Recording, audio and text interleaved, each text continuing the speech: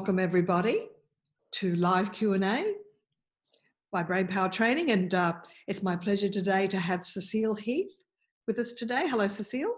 Hi, Nina. How are you? Very well, thank you, Cecile. It's great to have you here. You're one of our Sydney-based facilitators, and I'd just like to tell everybody a little bit about your background, which is quite impressive, really.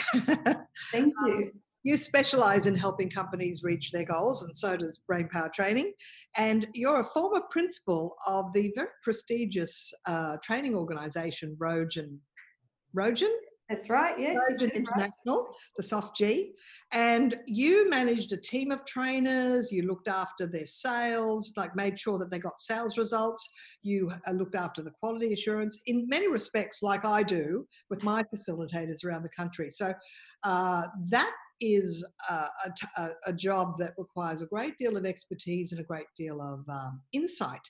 So I'm so happy that you're available to our clients. Now, you graduated as a computer science, That's right. and Yes. your early career was involved in presenting on IT topics and doing sales and training.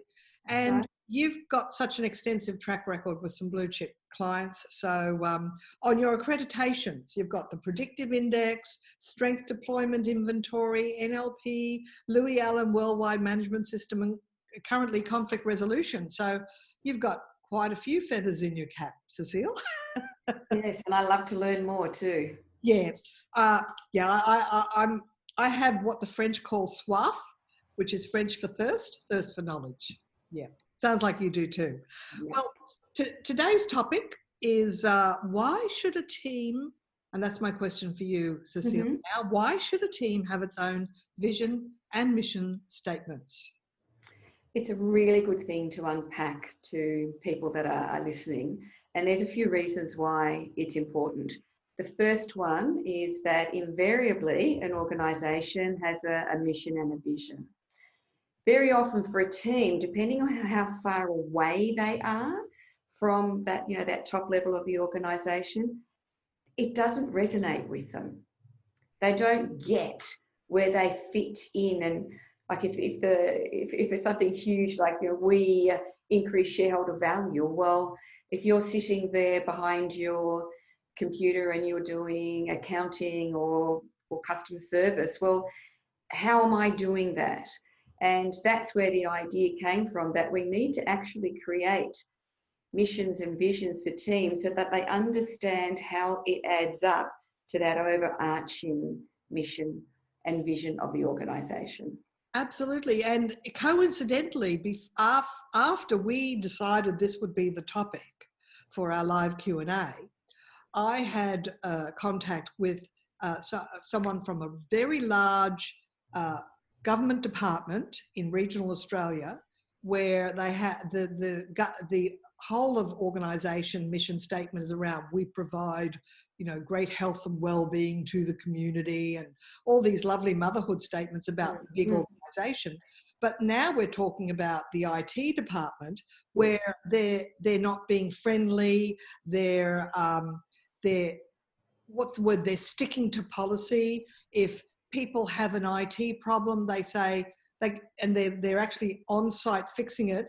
They won't actually add that to what they're fixing. They'll say, "Oh, put it in as a ticket," and they have to come back and fix it another time. So they're not cutting red tape, or they're sticking to the rules. And it's like, well, they need their own vision, mission, and service statement about, we give friendly service, and we can bend over backwards to help a client. We can educate them. All that. That's got nothing to do with the overarching principle of the big organisation. So that's exactly right. Probably have your own anecdotes and case studies around that.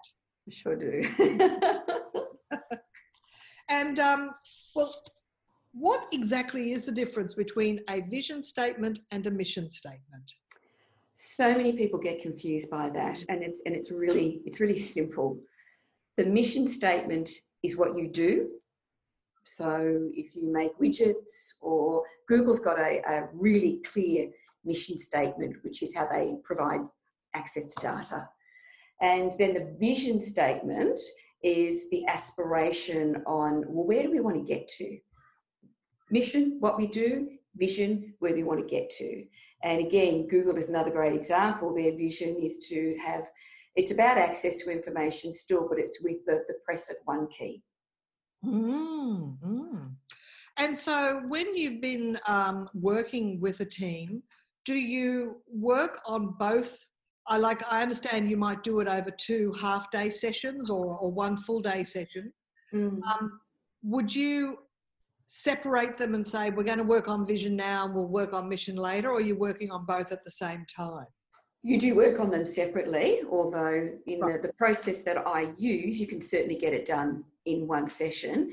It's what comes next after you've got your mission and your vision. You then have to unpack, well, that's all nice, but now what are the strategic pillars? So what are the things that we're going to focus on in our business, and then how do we behave to achieve those things? So that's certainly the mission and the vision can be done in one session. And do you make reference to any frameworks like SWOT, or, I mean, I'm not the expert here, but what sort of frameworks might you connect them with to think about this? Yes, yeah, there is a what I call a breakthrough thinking process that is used, because what's so important when you're developing a mission and a vision is that everybody owns it, and it's not done by the leaders and then done to the team, so to speak. So you take them through a process of a very important question. It's the way that the question is asked is so important. And what I found is that we have to differentiate first between what mission is and what vision is. Typically provide an example. I often use the Google example because it's so clear cut.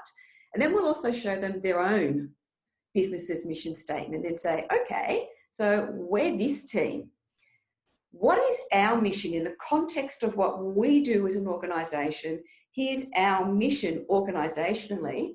What does our team do in light of that vision? And I get the breakthrough thinking process is that then everyone silently brainstorms for 5 minutes the answers to those questions. They do solo brainstorming. Yeah, that's right, in silence. Yeah, absolutely. Research shows that you get a much better result if you allow time for people to do solo thinking first and then share with the group, especially if you've got highly verbal speakers that dominate. Yes. And the introverts just need time without any sound at all to get their ideas out of their head. And isn't it important that there be conversational equality? Yes. Oh, yes. Because if they don't own it, then forget it. Now, you did mention that you might have a case study. Was that the Google one, or? No, it's not. It's a client that I worked with a couple of weeks ago in the finance industry, and we took them through the process, and it was so good. The outcome was just incredible. Worked with the leadership team initially. And what we did was, and it was an 8 people in the leadership team. And the way that we did it was that we came up with 2 mission statements and 2 vision statements. And then the second half of the session was when the rest of the team came along, which was around about 20 people, I think it was. And the 2 mission statements were presented, the 2 vision statements were presented, and we went through a voting process. That's really good. That's really good. Now, what about the people that were absent? Do they just have to live with it? Well, I guess you'd have to say that people that couldn't come to the session would have to live with it. But as we did with the group that came in with those 2 visions and 2 mission statements, before the decision was made, and by the way, this was all done virtually, before the decision was made, we broke them, put them into breakout rooms, as you can do via Zoom, and they had discussions with the leaders and asked questions on how did they come to the mission. We also took them through not through the process of the silent brainstorm and so on, but the process was explained, the difference between the mission and the vision, the Google example, their own business, Here's what we've come to. We want your input into this. So there were lots of questions, and then there was, and even once the decision was made, there was a small amount of wordsmithing that was done then. Now, I've also seen organisations do values statements. Is that different yet again? Wow. Okay. That falls out of the process. Yeah. So in the case study that I've been referring to, what we did next was the strategic priority. So here's our mission and our vision. Here's what we need to focus on for, because they took their vision out 18 months, Right. 18 months to 2 years. So here are the strategic priorities that we have to set. And then we developed, you could have called it value statements, but what we did was a team charter of how we are going to work together. And so it was things like communication was very important. How do we behave? What happens when we have a disagreement here? How do we work with our stakeholders? So all that came out of it as well. It was a huge day, a huge second half. I was going to say, well, when you say how do we resolve disagreements, I mean, I've seen value statements that have these motherhood keywords, like respect, integrity, collaboration.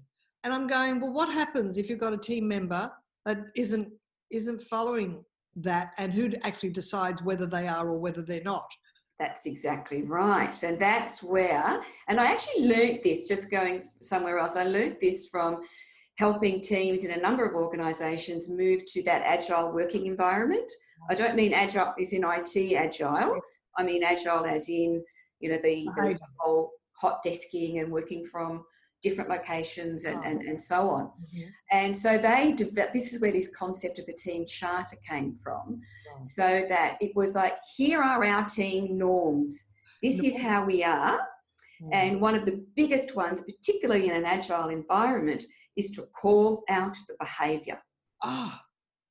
But you have to do it in a way that is safe. That's exactly right.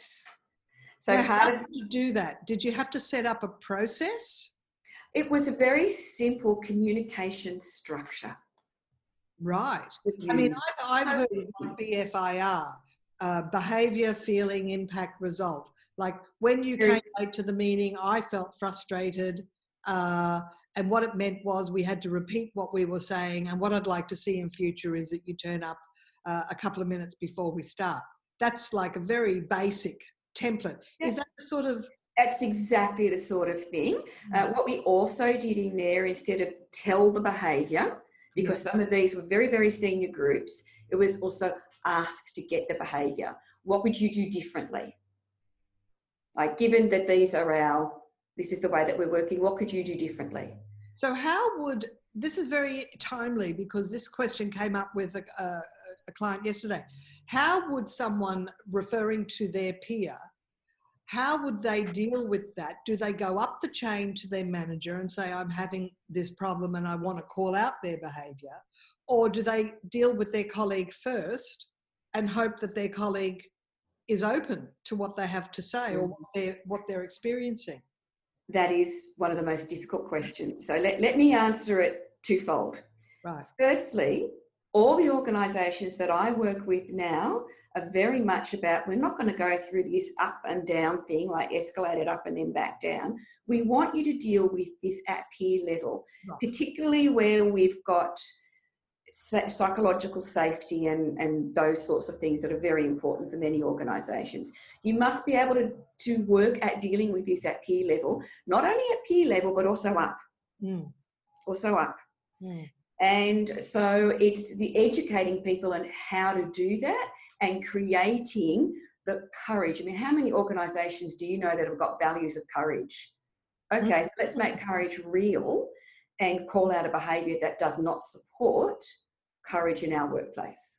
Is there anything more you can tell us about other companies that you've worked with where they've created the vision and mission, and then maybe there were behavioural roadblocks, people not taking it on board and operating according to the old norms, and the company wants the vision and mission to reflect some new norms? Mm. Yes, again, going back to an example of a couple of weeks ago, there's a number of stages to this because, as you know, behaviour change can take time. Mm. And so in terms of the process is about getting people to buy in the first place. So that's number one, so that involvement. Number two, at the end of the session, there was an open forum with no names or anything like that, where it was just share the screen. What are you going to start doing? What are you going to stop doing? What are you going to continue doing? So that it's been around for so long. And then there's follow-up sessions with the team. And what is also been, a few people said, look, I don't know that I'm going to be comfortable to call out when I should. And so that is something that's going to be addressed. And that will have to be addressed in some mindset and skill. Yes, because it seems to me that in my experience, even like sharing a house, you know, when I was a university student, it's not enough to have a conversation in passing. It's more important to say, I'd like to have a meeting, whether it be one-on-one or one to a group, where we discuss certain issues. I've got a few issues I'd like to discuss. And just creating that space where you're saying, I'm going to bring some issues that I've got. I don't want to do it right now. I want to set up a time when it's convenient and we're focused on that. Is that kind of what's important?